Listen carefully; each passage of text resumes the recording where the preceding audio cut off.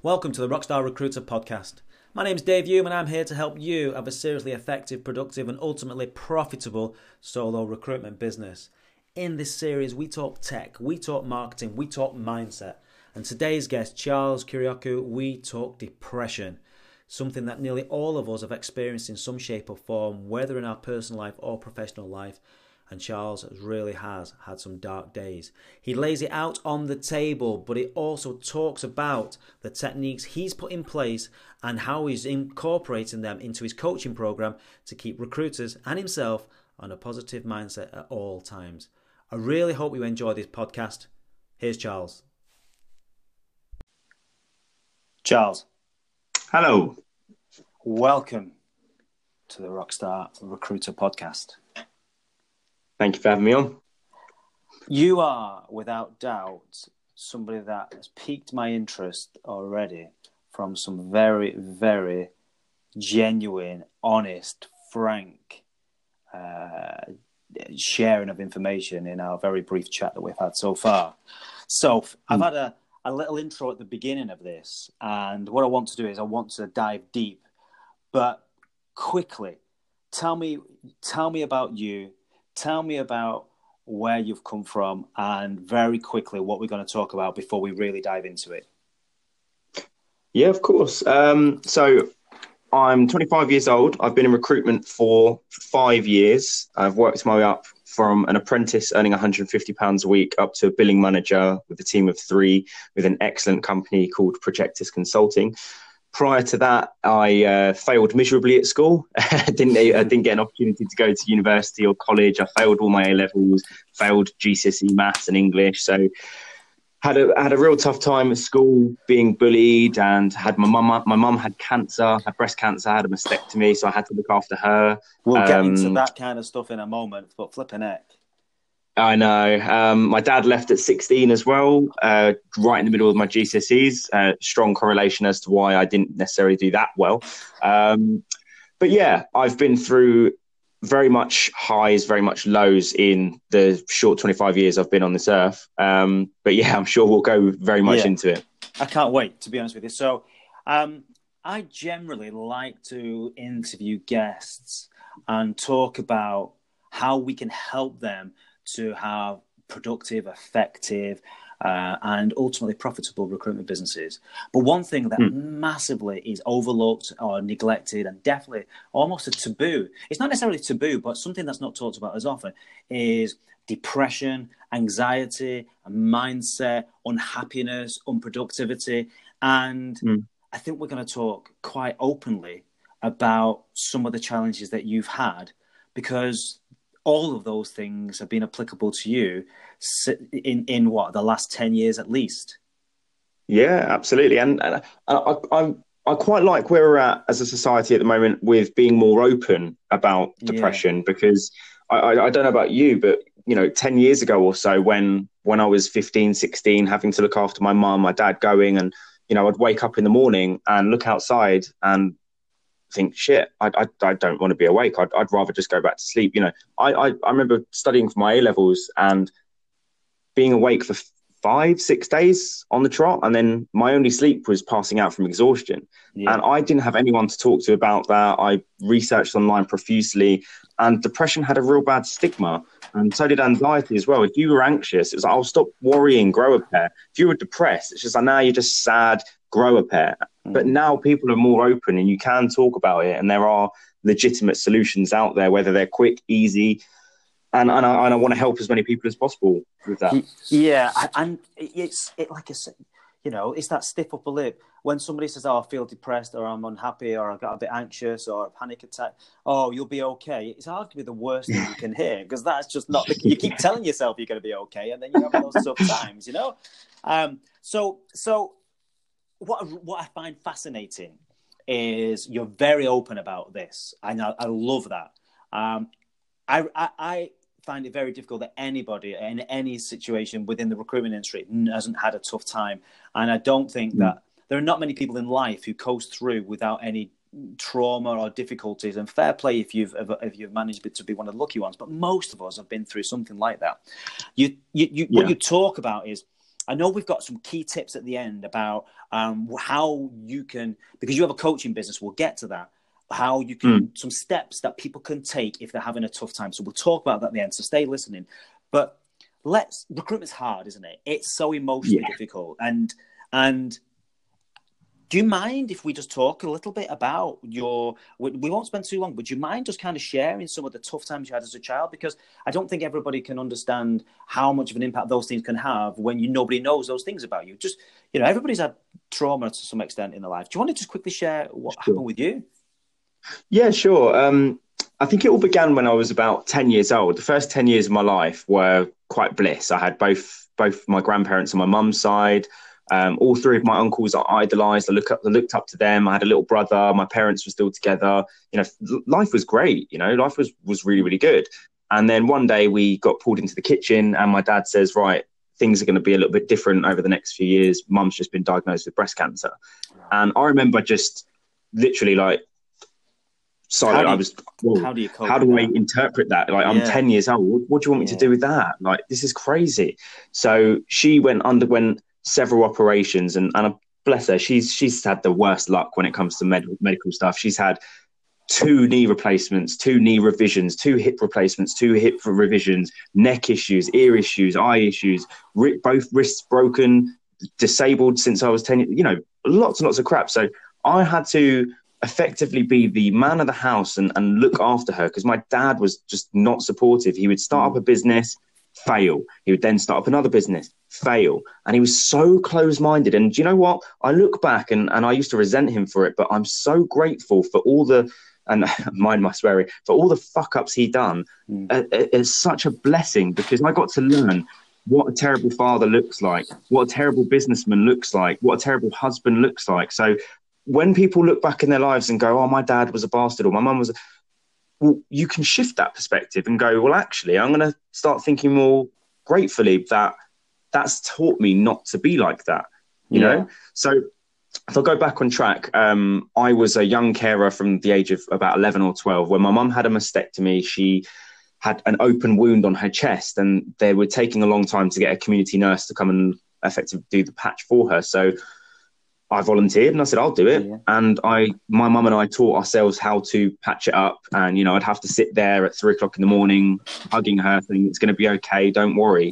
At 10, 11 years old, that's a pretty hardcore thing, It's huge. But that's developed my business on the side, Iron Mind Coaching. That's what's really developed that Iron Mind to, if you can do that at 12 years old, what can you do at 25, 40, 50 years old? So you fast forward, my mum went through other things, hip replacements, knee replacements, which are a big, big toll on the family. And just before I got my first job in recruitment, I was working in a retail store. I won't say where because it was terrible. I hated my life. And I used to work on weekends. And I just remember being the most depressed I'd ever been. I'd got paid £100 a month, not £150 a week, £100 a month because I was only contracted 1 day a week. It was just terrible. I hate my life. I had no money. And my grandmother, who was the foundation of our family, she was the one that kept everyone sane, had a really catastrophically bad stroke, both sides of the brain. She was completely, like vegetable state for about 6 months. And my granddad at the time, bless him, they're both from Cyprus. He went to the hospital in central London, bless him, every single day. And it was so tough on the family. It was so tough on me because no one I knew had gone through the stuff with my mother. Yeah. And fast forward when it came towards the end of her life, one of my family members done a couple of dodgy things and went to prison and missed her death. And that killed everyone. Everyone in the family, was just devastated. Yeah. And I wasn't allowed to tell anyone in school or work that family member was in prison because in our culture, that would have made our family look bad. Yeah. So I was dealing with all that and not being able to say, one of my favorite members of my family is in prison, so I would go home every night, cry my eyes out. Like I was just so stressed and I couldn't show that to anyone. I had to be strong for absolutely everybody. But one day you just can't. One day you're just going to explode and you're going to have a breakdown. Fortunately, I didn't have a mental breakdown. I kind of got through it and I got accepted as an apprentice recruiter for a social care recruitment firm in Potters Bar. that was when everything was like, yes, I'm up on the rise. I've got myself a job. I'm gonna make my family proud, and I'm gonna be successful, and I'm gonna earn loads of cash. Did it start well? Yeah, of course, it started amazingly well. During the middle, I was thinking, I don't really fit in here. I'm very different to these people, and they clocked onto that immediately. And I didn't have a great time there. People were not very nice to me, and it kind of made my life very, very difficult. And to fast forward that, I had, and I was talking to you about this prior, I had the dreaded email, meet me in the conference room downstairs. Curly finger. i.e. you're going to get sacked. It's just not ideal. Yeah. And I remember two of my colleagues at the time that started the apprenticeship scheme said, the boss has sent me an email saying to meet downstairs in the conference room. And then we have the boss come upstairs going, yeah, they're no longer with us. So I was like, shit, I'm going to get fired. So I knew it wasn't working out. My girlfriend at the time and my mum and my brother were like, look, you coming home every day and you're miserable. Maybe you should look for something else. You've clearly got talent. You like recruitment. You're good at what you do. Continue apprenticeship at somewhere else. So when I went downstairs, instead of her just basically saying, right, you're sacked, I said, look, before you say anything, I know it's not working. I'm just going to go. Okay. She didn't take that very well. She stood up and pointed her finger at me and said, I've never met someone so arrogant, so spiteful, so horrible. I was like, whoa. All right, chill out. I'm going. She went, no, you're not. I'm firing you. And I went, no, I'm going. I'm just going to go. So, and this is what I said to you. I had an epiphany walking home that night. Before we get to the epiphany, tell me about why you didn't fit in. Tell me about the way that you were recruiting. Tell me what you were, because I think this is really relevant about being in the right environment or in the right business with the right mentors or leaders or people around you. So why didn't you fit in? It's interesting. I still ask myself the same question why I don't fit in some places. We don't all do it. We're all a bit weird deep down. It's about finding other weirdos that you can hang out with and work with and stuff like that. Yeah. Everyone was quite sharky. They were all out for themselves. And I've always been quite a generous, I'm a salesperson in there. Of course, I'm out there for myself. I want to be successful, but I want to help other people. And I strongly believe that to be successful, if you're going to help other people, that's only going to improve your own self as well. Yeah. And something my current girlfriend said that it really enlightened me was that people that try and bully you and take the mick out of you and dig you down, it's because they're actually upset and unhappy with their own self. Yeah. Now, if I knew that before, then I'd have been like, all right, cool, I'll just put my head down and crack on. But were you being bullied? In what? Pretty much. How? And when I say I was being bullied, I would say, right, should we go to lunch? And people would say, yeah, we're going to go to lunch at 12. And I'd say, right, I'm going to go to the toilet. And I'd go to the toilet and then I'd come back and they're all gone. Wow. And when we're in the pub, they're all sat around having drinks. And then there's something I will never forget is they all turn around and it's like, why do you still work here? Why haven't you quit yet?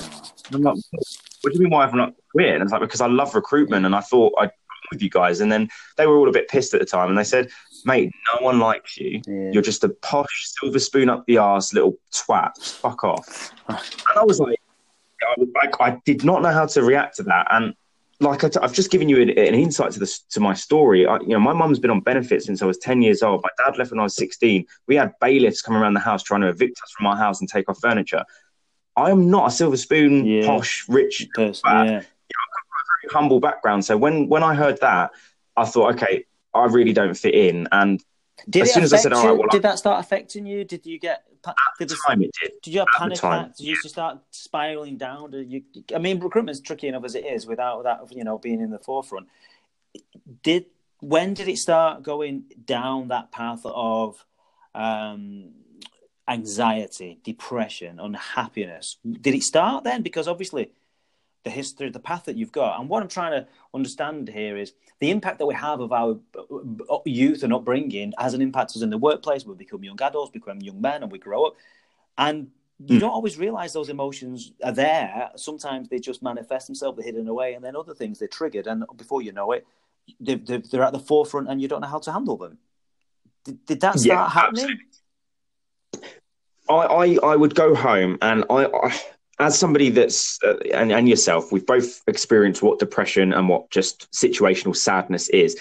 Depression for me, the best metaphor I was ever told is like having a black cloud over your head, dragging you down to the floor. Yep. So every single time you try and get up, that black cloud is like gravity just pushing you down into the floor. Now, when you're sad, you're just a little bit sad. You can still get up and do things, but sometimes depression, like some people say depression's the disease, right?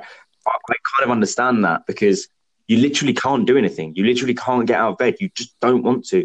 And I had the last month of my first job in recruitment, I didn't want to go to work. I was late almost every single day because I just didn't want to be there, because the people were just not very nice. And I could see them looking at me. And when I'm on the phone, people would just be talking to one another. And this one time, I had on my phone a game that I was playing at lunch, because I used to go to lunch by myself most days, right? And I opened my phone to look at a text message from a candidate. Lo and behold, there was a game on there. So I quickly closed that. And then I had a message from the director, meet me in the side room. Why are you playing games in the office? So somebody's gone and told the director that I'm playing games. That type of shit's just not on. You don't do that. No, but it kind of comes in different formats though as well, doesn't it? Depression and the downside. And, yes. And I think that people, I think recruitment is such an emotionally charged industry, and so many factors are outside of our control, that when depression kicks in, or when you're feeling low, or if you're not doing those deals, or the calls or clients are answering, responding, for instance, and you feel under pressure, it can easily become something else. And depression can very quickly start with not being able to pick up the phone, with making excuses, hiding behind emails, like you say, not going to work. And you have to recognize that sometimes, don't you? And you have to sort of compare the good and the bad you and start recognizing it, because before you know it, other factors start dragging you down and those anxiety attacks come, and it puts you in a difficult place. Yeah, that's spot on. So at what point did you say, right, Charles, enough? Because I think the people listening here, there are going to be some people having tough times, some people that really will relate to what we're talking about and recognizing in themselves, and people who have been through it and come out the other side will understand what you're going to say next, I suppose. But the people who aren't, or people who have not experienced it and it may come, what do you do? What did you do? When did you recognize it? When was enough enough? Because that's one of the hardest things, is to recognize it and then try and do something about it, because the want and the need and the desire to do it, sometimes the willpower doesn't let you. You have to go through it, don't you? You have to wait till you're ready to come out the other side. Yeah. So sometimes you need life to punch you in the face to really, really understand what the fuck is going on, And I think with what you're trying to get at with what was my change in mindset, etc., that's more later on in the story when I joined my current company. Yeah. But the first ever epiphany I had in my recruitment career, if you want to call it that, or shift of mindset, whatever you want to call it, right, was that moment where I got called into the conference room downstairs, and one of the senior consultants coming down with a bag full of my stuff from my desk and throwing it at me and then saying, "You're gone," and me saying, "No, I'm going to go. I'm leaving." And getting them really, really angry. And because I can be a wind-up. You have to be in recruitment sometimes. The banter in the offices are going to be on fire. I can be a wind-up. And I thought, you know what? Sod you. You've made my life hell for the last month. I'm going to wind you up. So I said, all right, I'm going to quit. I'm going to quit, and I'm going to go and find a much better job, and you're going to regret ever having this conversation with me. So when I left, I had two choices. I can either cry and feel sorry for myself and go home and go, "Mama," or I can say, no, I'm going to go on LinkedIn. I'm going to message every single rec to rec. I'm going to message every single healthcare recruitment firm in London, in Hertfordshire and whatnot, and get myself out there. So that very day, I found myself 3 different companies, 2 rec to rec companies and a healthcare recruitment company. I went to Liverpool Street. I had an interview with a rec to rec guy. I had an interview with a social care recruitment firm. I had another interview with a rec to rec guy. And then all of a sudden I got set up with 10, 20 interviews over the next 2 weeks. I then went for an interview with the firm through the apprenticeship provider. And he said, look, I appreciate you're on £250 a week, but this is a really nice family-owned business, £150 a week, but trust me, the progression's there. Are you mental? 150 quid a week? What? And he was like, yeah, no, but the progression, all the managers there are apprentices. I was like, will they let me continue the apprenticeship? I said, yes. So I went for the interview, Dave, and it was like having a chat with 2 fellas in the pub. Honestly, it was just so relaxed. Not corporate, just relaxed, and just listen. Tell us about your last firm, and what is it that you want from a boss and from a team, and what is it you like about recruitment? And I said, I'll tell you, the truth is the business development is the most fun part. And I didn't really have an opportunity in my previous market to do that. And they went, oh my God, we have a nursing desk that is ready to launch, but we need somebody that loves BD. Right. And I said, give me the job. Yep. And they went, brilliant, can you start? And I went, Monday. They went, awesome. So started the job. And I started with another guy, another Charlie, believe it or not. We became real close friends. My manager at the time, incredible. He had like a robot memory. He was incredible. At the time, I was like, just doing my job. And he would be like, Charles, what's happening with Beatrice? I'm like, who? The candidate you met 3 months ago. I was like, how the bloody hell do you remember that? You've got 100 contractors out. How do you know what I'm doing? He's like, it's my job. I was like, wow. So for the first 2 years of the job, I loved everything. I absolutely loved everything.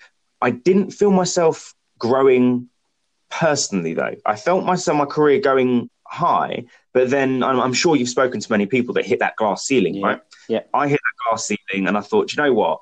We've been in the same office now for a year because we moved offices. We moved to a much bigger office. The company started expanding, but I thought I need something more now. I've hit this glass ceiling. I don't want to, with the greatest respects, I don't want to share an office full of 16-year-olds. I want to be around more mature people that are going to help me grow. And I got very comfortable. And that's something we'll mention at the end of the podcast about comfort zones. I found myself coming in, Dave. I could do my job with my eyes closed. I was one of the top billers in the firm, both business development wise, and my relationship building with these nurses was incredible. They were like my family, these nurses, right? I used to treat them like my own employees as well, giving them pay rises. If you do 12 shifts every single month, blah, blah, blah, I'll give you extra money. What happened? The NHS price caps came in. A guy called Jeremy Hunt came in and said, right, agencies are not allowed to charge clients X amount within the NHS. So my commission went from X amount per month to almost nothing. And I thought, maybe this is a sign. But actually, it's an interesting, because you were then back on the up, weren't you? Yeah, you were. Yes. So. What describe the difference? What changed? Okay, even though you said, right, okay, now I'm a big believer in activity. Now, there's a lot of procrastination in the world. We all do it. And when you struggle for motivation, sometimes action is the hardest thing to do. But action is usually the thing that brings the biggest results. And actually, an activity, a bit like, if you need to exercise, you can't go for a run. But if you put your trainers on and just walk around the block, for example, or go for a walk, it's the start. The activity can try and help change the mental state. What was it that changed? Why did you go from being anxious and full of anxiety with depression and panic attacks, all the scars of being that traumatic youth that you had? What changed to get you on this new path? It's easy to say, well, I just made it happen, because that's very simplistic, isn't it? And that's the bit underplaying it. Yeah, like what I said a moment ago, sometimes you need life to punch you in the face, right? And that meeting I had with my first boss in recruitment saying, look, it's not working, that was the punch in the face I needed. Yeah. To sit there and say, I know I can do this now. I've proved myself here. I just didn't fit in. Yeah. So this was like chapter 2 of 3, where I found the firm that at that particular time in my life fitted me extremely well. They were very supportive at the time. Everything was just great. I had great people around me. I had the support. I had full autonomy. I was earning good money. And for that specific time in my life, and I think this is something you've mentioned, it's the people around you. If you surround yourself with people that are spiteful, are jealous, are just mean individuals that are unhappy with their own lives and that don't want other people to be around them successful, then most likely you're not going to be that successful. So if you're looking to start up your own business or looking for a job in recruitment, one of the most crucial things is, are the leaders open-minded, genuine, kind individuals that are going to give you support? Are the people that you're going to bring into your team going to be open-minded, going to support you in your vision as well? I think at that specific time of my life, that company gave me what I needed to get myself out of that shit and be successful at that specific time. Does that make sense? It certainly does. And I think there's a lot of value in there, because obviously we spend a lot of time with solo recruiters, and having been me, myself, and I in my home office, I think that what you've just said then, the people you surround yourself with, they can inspire you, they can motivate you, they can be negative equally. But, you are apparently the sum of the 5 people you spend the most time with. So you should clearly want to be grow. Hopefully you would want to grow as an individual and develop your business. But we see people become very internalized and don't leave the house and almost agoraphobic. And some of them forget to exercise and some of them forget to go outside and hydrate and eat well. And you end up imploding. And it's a very difficult place to be. And it's the same as an employee also. I think you have to be in the right environment with the right people around you to get the best out of you. And I think you recognize that. And I think it's one thing I would say to those solo recruiters out there. If you're thinking about it, the key thing is make sure you get out of the house or out of the office and frequently spend time with people. Get out and immerse yourself with your own community, recruitment or otherwise, people that are going to be a positive impact on you, not those zappers of energy. And we all know those people. Yeah, you're just so right.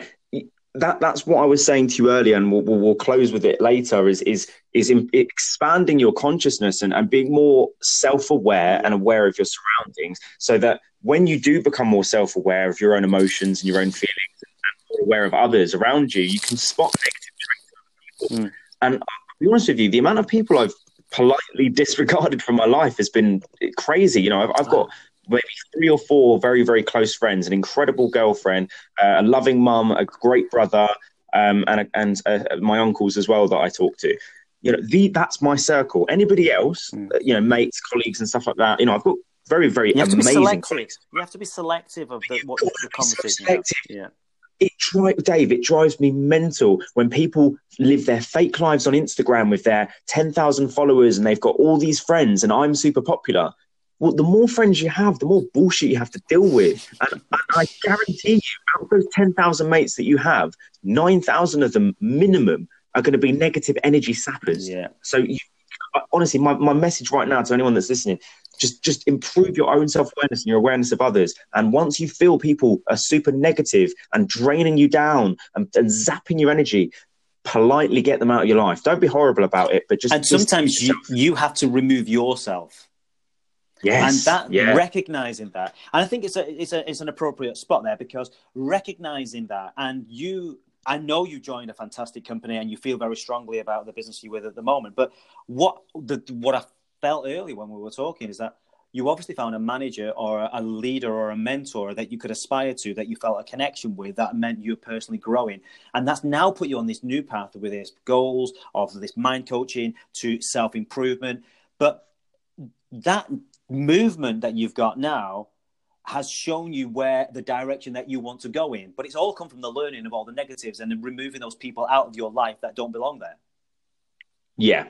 And that's going to lead me on to my next point, Dave, that comfort zones, they are the killer of people. Yeah. If you live your life every day getting all nice and cozy and comfortable, and your goal in life is to be comfortable, you're going to crash. I promise you're going to crash. Yeah. And that's exactly what happened to me. Like I said, in the last firm I was working at, everybody loved their comfort zone. No one done anything challenging. No one done anything that was putting them out of their comfort zone. And we all got so comfortable that when our market crashed, which is a common thing that happens in recruitment sometimes, certain markets go and crash, but they told me that the nursing market would never crash. And temporarily it did, and it affected my billings, and the whole business went from happy-go-lucky to super miserable. Everyone was just down all the time and stressed. And, I was calling up my nurses. I had about 50 contractors work for me, right? And I called them up and they were like, "Oh, Charles, how we doing? So when am I getting my pay rise?"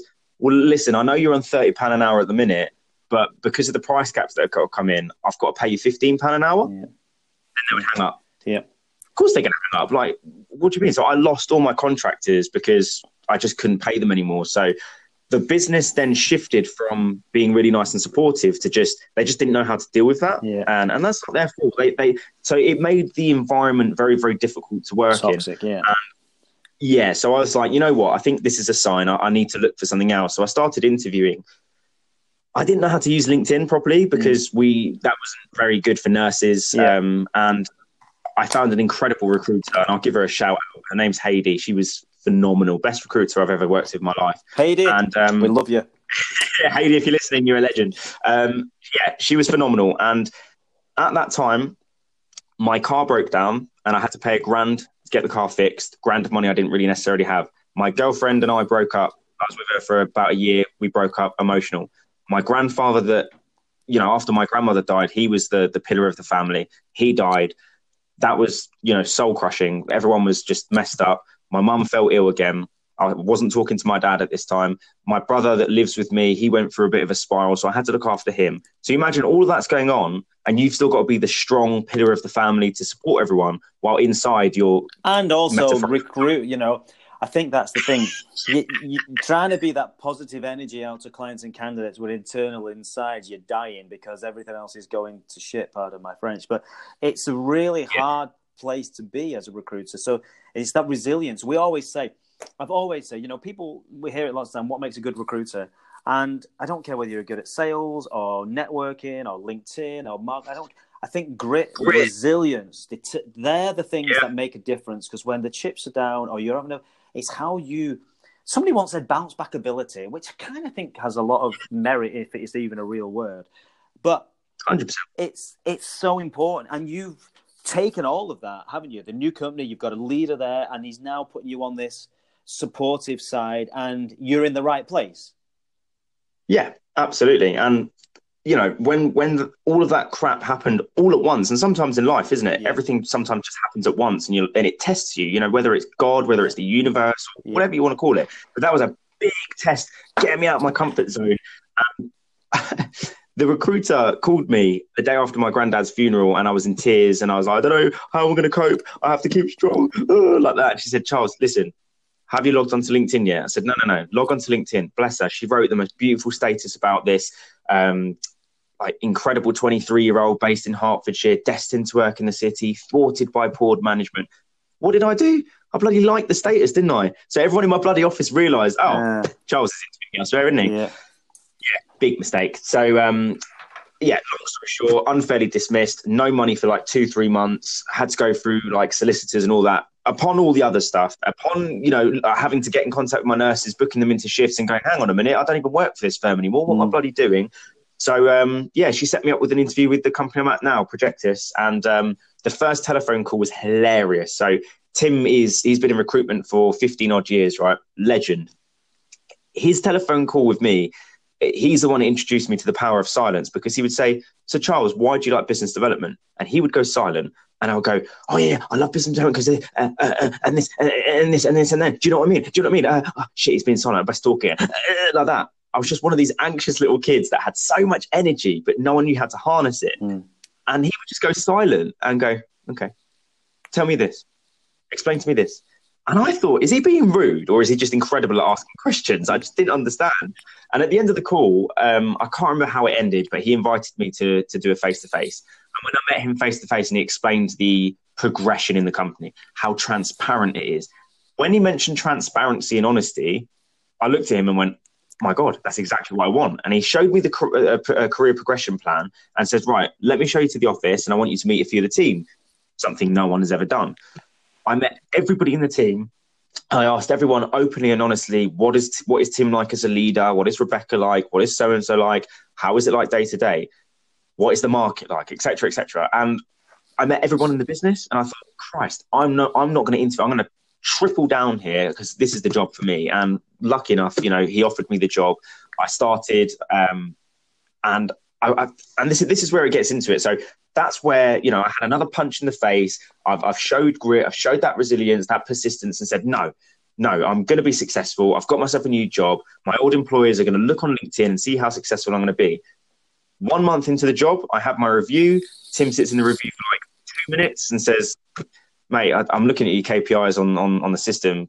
Have you even been here for the last month, mate? What's going on?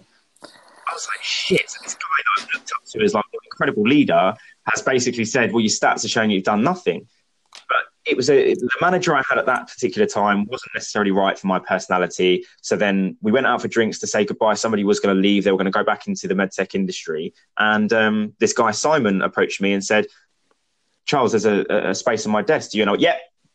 Oh, so you want to join my team? Yes, please, let me join your team. And him and I are very, very different personalities. He's very calm and collected and very professional. And I'm like a loose wire, very energetic. And I need somebody to just harness my energy and guide me in the right direction. And he guided me in the right direction. So Fast forward 3 months, end of the year, I won Best Newcomer of the Year. I'd done 23 grand's worth of new business. Everyone was like, my God, that's incredible. But before that happened, Dave, after that meeting I had with Tim, I was in the toilets upstairs of the first office we were at in King's Cross, crying my eyes out, hallucinating out my face, having a bloody panic attack because I was questioning myself. Can I do this? Or is this just a test? I don't know if I can do this. I'm freaking out. I'm going to get sacked. Like my whole career is going to be a complete joke. And that's all negative self-talk. And that was me being consciously aware of those negative thoughts that were just spiraling out of control, telling myself I can't do it, telling myself that I'm going to be a failure. And recalling those past stories I told myself of that little kid that suffered with depression and anxiety. That's not me anymore. But they're habits, aren't they? They're habits that have been formed in us, they're like default places that we go to. And yeah, I think you're so indicative of lots of recruiters out there who haven't found the right home, the right place. But when you find that, then you're onto a winner. And when somebody can harness your desires, your ambitions, the energy, the personalities, that takes you onto a new path, which is kind of where you are now, isn't it? Because you're now, having gone through those depths of depression and those terrible panic attacks, and I hope you don't have any more bad luck and the car doesn't break down on you, for example, anymore. But, we are all victims of our scars and our battle wounds that have happened over the years. But you're no different than recruiters. You want to prove yourself. You want to work hard. You're willing to do whatever it takes. But I think the overriding bit is about having your mindset right, which now takes us over to kind of something that you're also working in parallel with what you're doing now with your current employer, because you said you want to give back. What is it now that you're looking to do? Where are you looking to go with your this new sort of career that you're bolting onto what you're doing within the recruitment space? Yeah, so about 8 months or so after a couple of quick progression, promotion, within the business. Because you're a building manager now as well, aren't you? You're capped off. You're smashing it. Yeah, that's one of the hardest shifts. We had a guy come in that had 20 plus years recruitment experience, and he educated us and said, the second hardest year in recruitment is your first ever year. Your first hardest year in recruitment is the first year of a billing manager. Yeah. And being a billing manager, you within the 12 hours you got at the day, 9 hours, however long you're in the office for, you're doing two people's jobs. You've got to keep your ears and eyes open for everything that your consultants are saying on the phone. You've got to do coaching sessions. It's hard. It's hard. It's a shift of mindset that we wrote on the wall. As a recruiter, you put yourself first, then the team, then the company, right? As a manager, you put the company first, your team second, and then you last. So to go from a sharky, like successful salesperson to then a billing manager, there was a period of time where I was still putting myself first and looking at the sales board and going, shit, I'm still number 2. I want to be number 1, man. What the hell? Yeah. That shift of mindset in that respect was like, oh, that was really, really tough. But right now, I'm still with the firm. I'm loving my life there, and I've got a space on my team to recruit for. So we're interviewing for people on my team right now. Whoa! That's a cheap shot. I missed that. Right. But effectively, what I'm doing in my spare time is I've started up a coaching business, a mind coaching business, because, like I've explained, my story in recruitment is a roller coaster, just like recruitment itself. Recruitment is a you have had a real sort of you've had everything thrown at you. Let's be honest. Yeah, exactly. And I'm only 25, and that was one of the reservations I had when I had this idea, where people are like, well, why would people listen to you? You're only 25 years old. And I know people, Dave, that are 40 years old that have lived their life in a fluffy cloud for the rest of their bloody life. Age for me is a mindset. Age itself is a mindset. So for what I want to do with the Iron Mind coaching is I want to speak with people within recruitment, within the medical device space, which is the market I operate in right now. And I'm currently doing a lot of mind coaching sessions with the guys in my Thai boxing class, because that's another thing, by the way. Going to the gym, going out running and stuff is fantastic. But you even said that you've done martial arts in the past. Martial arts, honest to God, changed my life. And the reason why it changed my life is because your ego disappears. The moment you step foot in the dojo, in the ring, in the gym, and somebody puts a pair of gloves on, they punch you in the face, say goodbye, the moment someone wraps their arms around your neck and chokes you, your ego goes. Your ego completely goes, and you're just a lot more tranquil throughout your day-to-day life. And when you've got a client on the phone saying, this is not right, blah, blah, blah, blah, blah, you're just so much more calm. So last night, you know. So what are we doing? I mean, I must admit, I think when you're training like that, it does teach you how to put things in perspective and control your time and control your breathing and to some extent do your very best to control your thoughts. But that, again, it comes to conditioning. It comes down to practicing. It becomes down to routine. It becomes down to recognition of what you've got to do to try and get you out of that funky state, so to speak. What is the coaching doing? Because you've obviously recognized that, particularly the recruitment side of things, there are a lot of recruiters that are going to struggle with the mindset. What is it that you can share to those people that, how do you coach them to get their mind straight? There's a couple of things, really, isn't there? There's a couple of things, but I think one of the most influential things that was brought upon me initially by martial arts and by listening to podcasts, I think let's start with this first. Like what we said earlier about surrounding yourself with the right people, right? If you log onto your Instagram and onto your YouTube, and on your Instagram, it's a bunch of meme pages and it's a bunch of memes that say, oh, can't wait till payday, blah, blah, blah. Oh, I wish I had money. And I'm going to go out on the piss and spend my entire weekend getting off my nut. That's not going to help you. So if you're struggling with controlling your own emotions and getting out of these dark periods and stress, look on your Instagram and start following people that are going to inspire you. People that have a similar story to myself, to you, to the other people that are listening. People that have managed to come out of that. And I could recommend so many people that I follow. And when you go on YouTube, look at podcasts where there's people talking about controlling your emotions, being more tranquil. And something that I found out through listening to these podcasts, and my girlfriend introduced me to it actually, is simply meditation. Now, meditation, similar to mental health, has a pretty negative stigma around it because, first time I looked into it, I laughed at somebody and I was like, I'm not going to bloody meditate. It's a waste of bloody time. What, sit down, my legs crossed, my arms by the side going, no, it's a waste of time. Well, actually, I like to break it down really, really, really easily with my clients. And that's Iron Mind coaching. Is everything's broken down simple. Everything's very, very simple. I'm not going to overcomplicate any of the techniques. But what I tell my clients to do, and try this for 5 days. If anyone's listening, I'm doing a challenge at the moment this month, which is meditating for 10 minutes every single day for every day of February. Some people find it difficult, but it will change you. Trust me.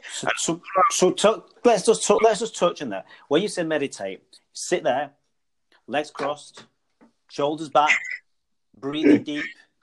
Yeah. Trying to find your chi. Some people do that. For me, this is my routine when I like to meditate, right? I'll get into bed. I'll get into a really, really comfortable position.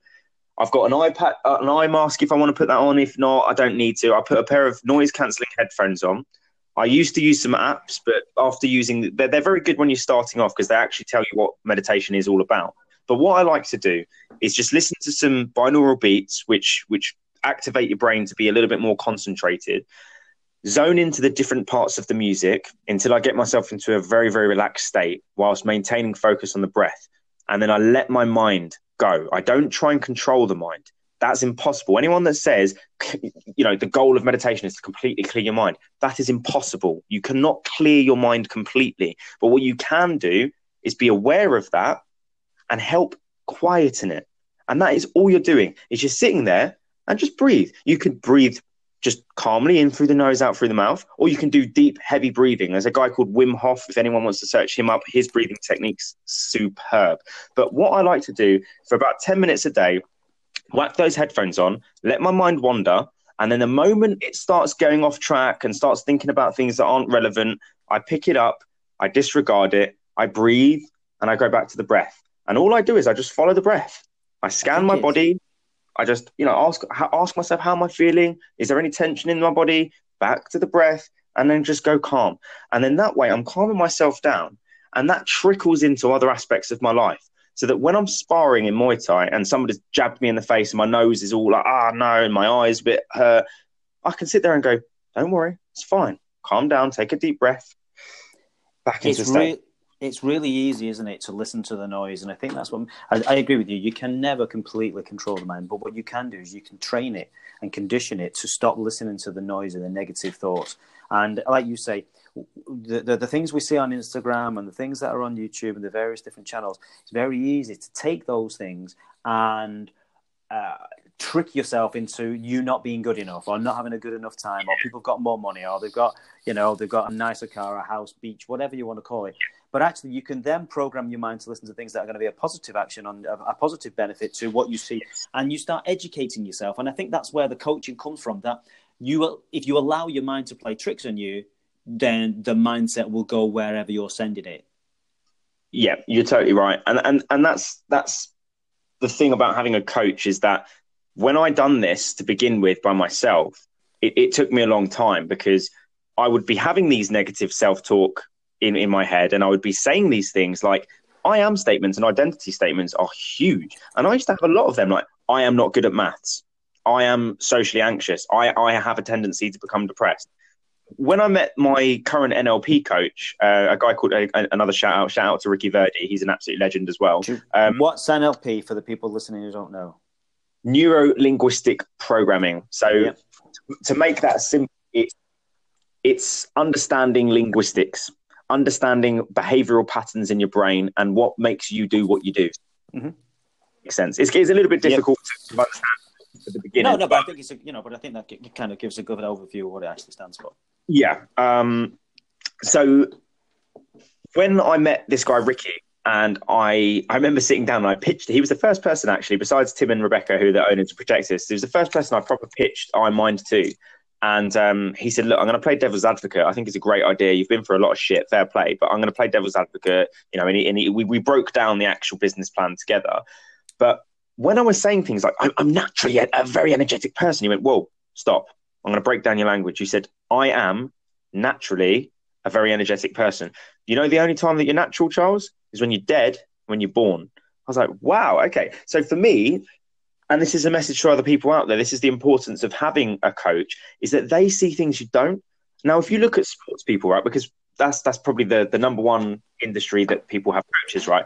If you look at David Beckham, if you look at Ronaldo, if you look at Anthony Joshua, Conor McGregor, they've all got coaches, because if Conor McGregor's throwing a left-right and his left hand isn't by his chin, for example, his coach is going to pick up on that.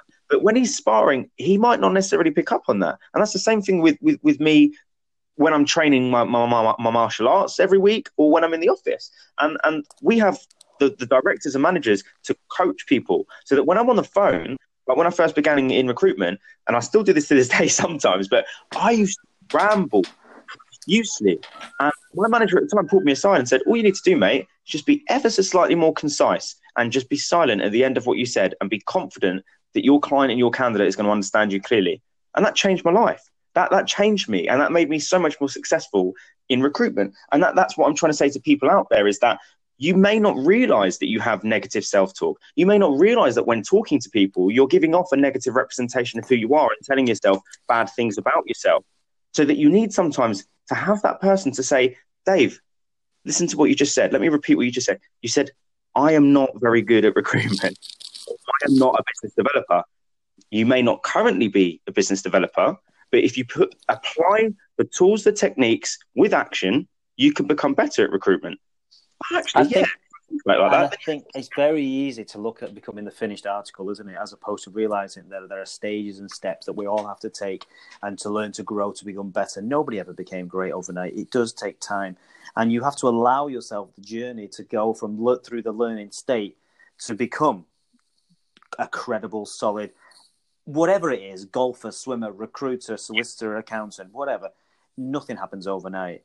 So then, what would you recommend then? So for the people listening, I think your journey is something to be admired, and I'm looking forward to watching how you develop throughout the recruitment space and how you come across with sharing this kind of really valuable mindset, coaching and guidance. And I expect you fully to be all over LinkedIn sharing that with the good people out there.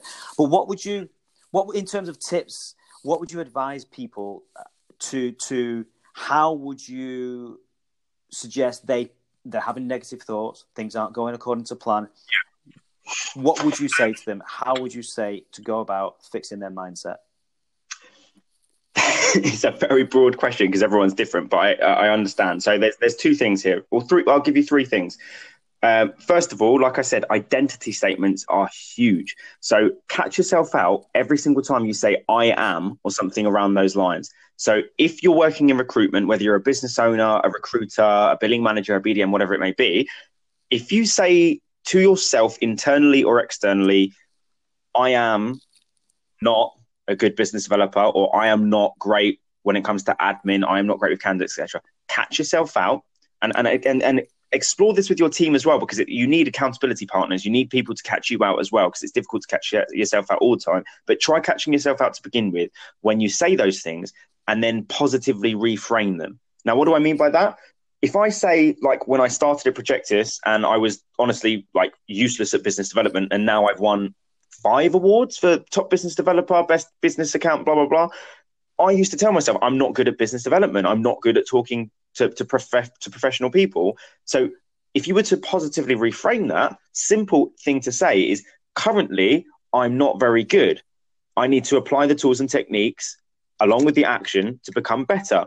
So what did I do? I would go home every night and I would read books on how to be better at business development. I'd watch podcasts. I'd listen to people talking, watch TED Talks. The "I am" statement there is huge. So that's step number one, is be conscious of the statements that you make about yourself and positively reframe them. Secondly, is similar to the positive reframing, is just simply positive affirmations. I told my one of my clients that I coached at the start of January, my story with recruitment.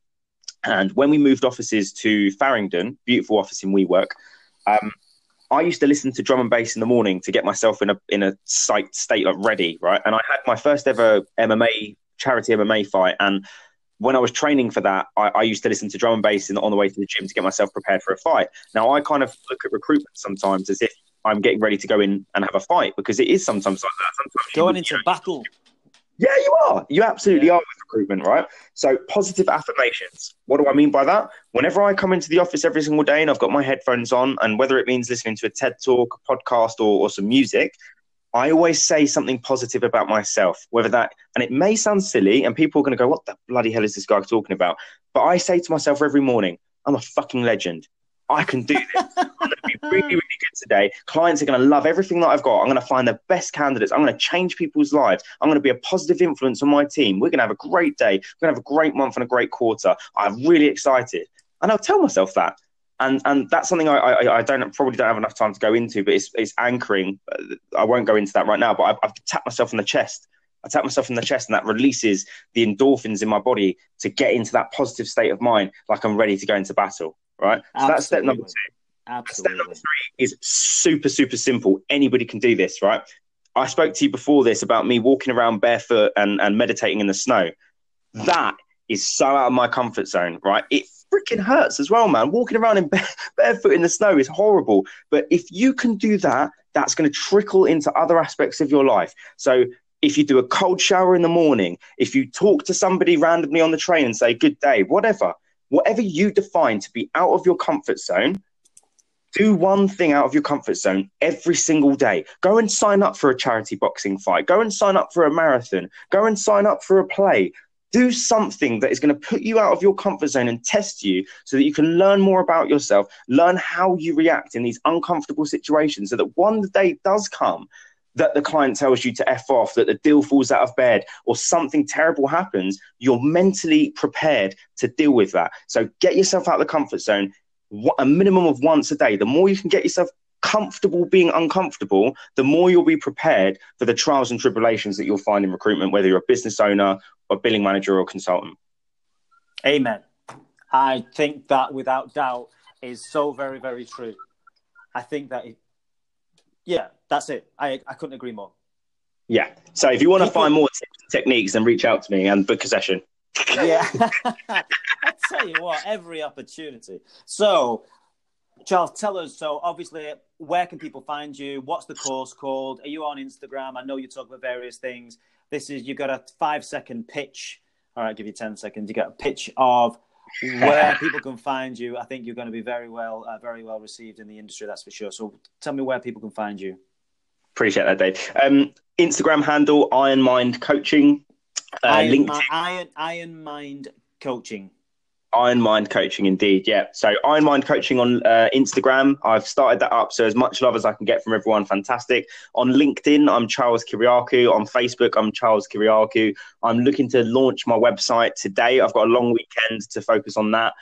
So anybody that can help building a website, every bit of help is really appreciated. But those are the places that you can find me. Yeah, good man. And I fully expect to see you now sharing all the positive goodness through the power of LinkedIn to all the recruiters out there. It is tricky. It is tough. It is hard keeping your mind straight at all times. But hopefully your story and the challenges you've been through show that it's not a permanent place.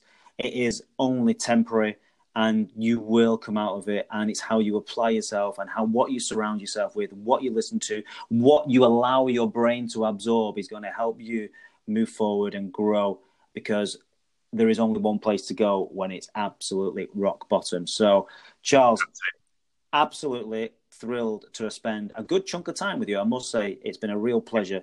And I hope everybody enjoyed listening. What a great podcast. Incredible. Can I finish this off with a quick quote that resonates with my career in recruitment so well, and I think will help so many people in the industry of recruitment? It'd be absolutely criminal not to. So it's a quote from Joe Rogan, a comedian, UFC commentator, and podcast owner. So we define ourselves far too often by our past failures. That's not you. You are not the person that you were then. You are the person that has learned from those failures. Build confidence, build momentum with each good decision you make from here on out, and choose to be inspired. Oh, I'm inspired just by that alone. I've not heard that before. That's fantastic. Charles, I think you are going to inspire many people. It's been an absolute pleasure having you on the podcast. I wish you every success. Thank you so much, Dave. It's been a pleasure on my end as well. Take care, my friend. Thank you. You too. See ya. Bye-bye. Bye-bye. Well, it's not very often you get to speak to somebody who is so open and candid and frank about their deepest, darkest days, talking about their depressive state, anxiety, panic attacks. And fair play to Charles to really coming out and putting his story out into the world. And I hope we can all take something from this, because we all have tough times, we all have bad days, we all struggle, but it is only temporary. And surrounding yourself with good people, positive affirmations, removing negativity, and most importantly, taking action. They seem to be some of the key traits and attributes that we need to do to try and get us out of those dark days. And I really am grateful to Charles for taking the time to speak with me. And if you are struggling or you want some guidance, some coaching, then drop Charles a line. I'm sure he will be very open to speak with you. It doesn't sound like there isn't much he's not been through in such a young age already. So thanks again, Charles. I hope you enjoyed the podcast. Check him out. And if you like what you hear, please follow us. There is more coming about how to grow your business, be productive, be efficient, be effective. This was just about some mindset work that we all need to work on, because we can all be a better version than we are of ourselves today. So thanks for listening. I look forward to the next podcast. Cheers, guys.